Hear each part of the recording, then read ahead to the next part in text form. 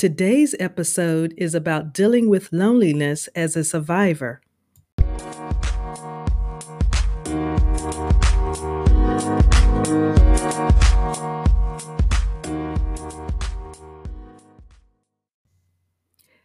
Peace and blessings, everyone. This is Elegant Granny, your restoration strategist and creator and host of the Proactive Eye podcast.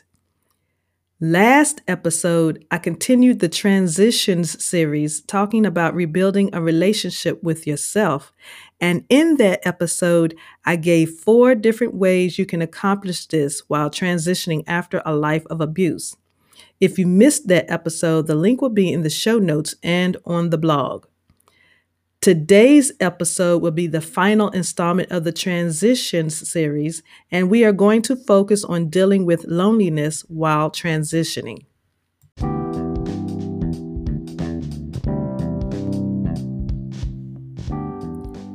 For those of you who have made a decision to be supportive of those transitioning from a life of abuse, the goal for today's episode is that you will understand the nature of patience it takes to be supportive of a survivor, especially when it comes to dealing with matters of the heart, and also to share ideas a survivor can think about utilizing to give added support.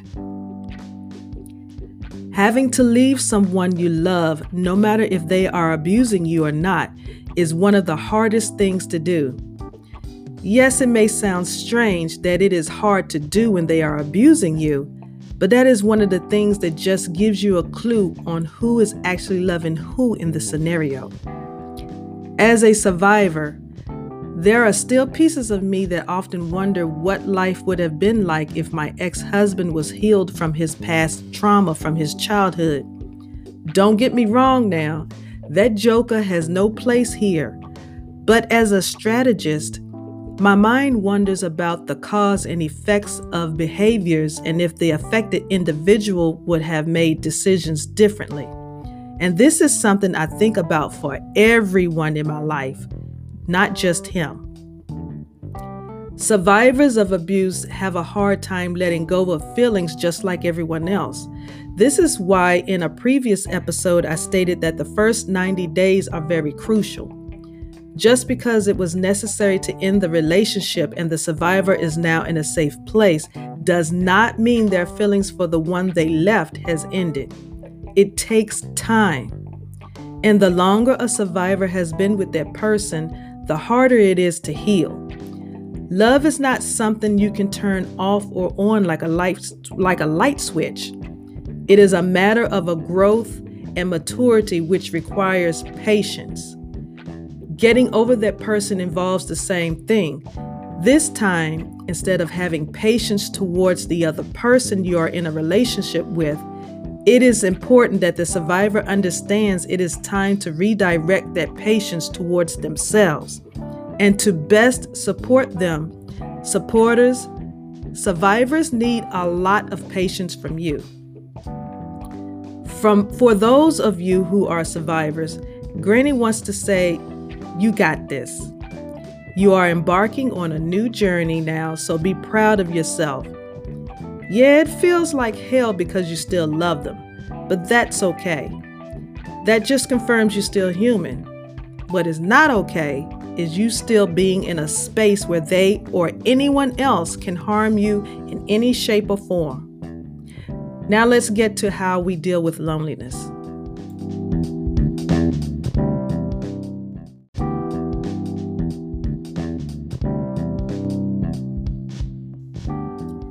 Acknowledge the state you are in.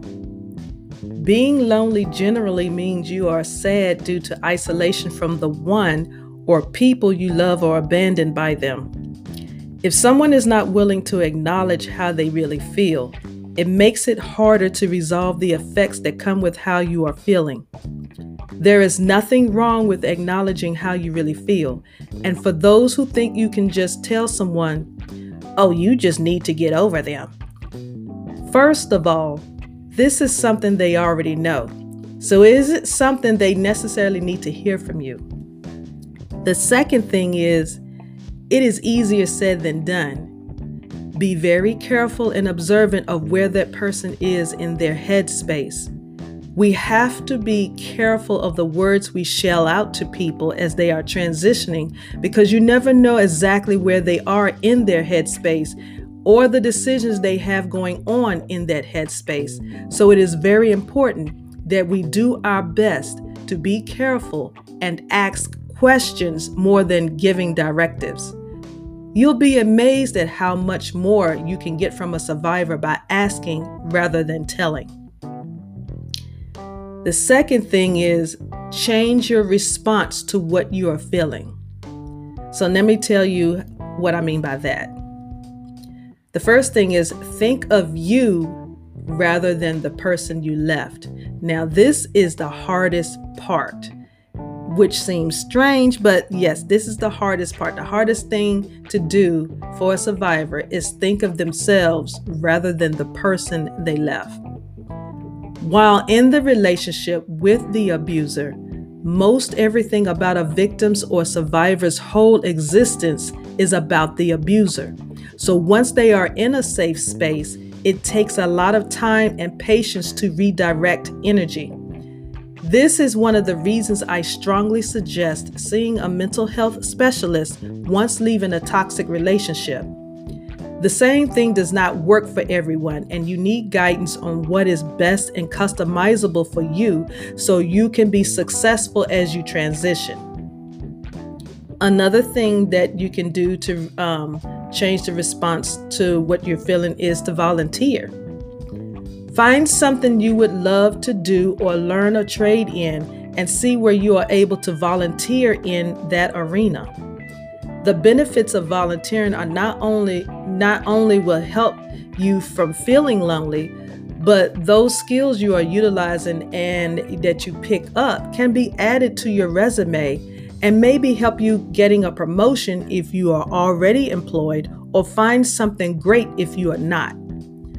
Sometimes where you are volunteering may have a position opened you can fill because now you have the skill sets needed to fill that position, just to give you an idea. Another thing you can do to help change the response to what you're feeling is get yourself into some self-care, and I suggest this heavily. This goes right back to what I was saying earlier about thinking of yourself. It is so important that you do this to help with the healing process and to deal with loneliness. As a survivor, I found that the more I focused all that energy I used on other people onto myself, it was so much easier and quicker to heal and move on and be successful with life. Now, there are like a few different areas that I'm talking about, such as your health, your finances, and your education. And you don't have to particularly do education. That's just something I just do in there. But the two main areas that are most important for survivors are their health concerns, their housing concerns, and their finances, mainly their health and finances. The question here is, what can you realistically do that you know you will stick to? Now, this involves your health, your finances, education, your housing, all of that. Now, let me give you an example what I mean by health. I decided what was important for me health-wise was to up my game with being more plant-based, because I found that going plant-based from I was once a vegetarian, and then I decided to be more plant-based, which has significantly helped me health-wise. And that was something that I realistically know that I can do. I didn't think, and I know for sure that I wasn't going to be able to just do it just 100%. So I decided on every so often up my increments of how much plant-based that I would be. So right now, 2 years later, I am about 80 to 85% plant-based. Now, by the end of this year, I'm going to try to get it anywhere from 86 to 90%. This is what I mean by being realistic, not, you just like all of a sudden you just want to be a vegan and you just go, gung ho with it. Sometimes you need to just be easy with yourself, because a lot of times, just like relationships and just like with anything else in life, sometimes you get disappointed and sometimes you let yourself down. Doing it in smaller increments and measurements, what do they call it? SMART goals. This makes it so much easier, even with your finances. If you want to save money, don't just say, okay, I have a job now, I'm going to save $100 a month. Well, you have to also figure in other things that you have to deal with. You may not be able to always keep up $100. Sometimes you may say, all right, I need to do something for myself. Well, that $100 may go to something else. So maybe start with, hey, I can save $10 a month. That's how I started off with. That's just to give you an example. I started off with saving $10 a month, and I just kept moving it up. Every so often, I just started moving it up. You are a great asset in this world, and it is especially important after a life of any form of abuse to see a physician and a mental health specialist to help you excel as you recover. Let a granny know in the voice message feature or by email at proactiveeye@gmail.com some things you do to help you recover. I would love to hear your story and get your perspective on why those things are valuable to you.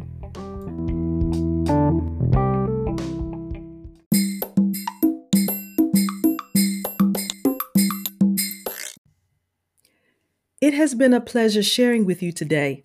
All links to connect with me and free resources are in the show notes. Feel free to download episodes and take advantage of the free resources provided. You can visit the Proactive Eye blog at bit.ly/PE podcast blog. That's bit.ly/PE podcast blog.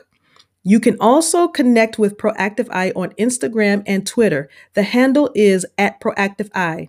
And on Facebook, the handle is @ProactiveEye Podcast. This has been your host, Elegant Granny. Thank you for your support and visit again. And remember, healing is a continuous process, not a one-shot deal. Much love, peace, light, and healing vibes, family.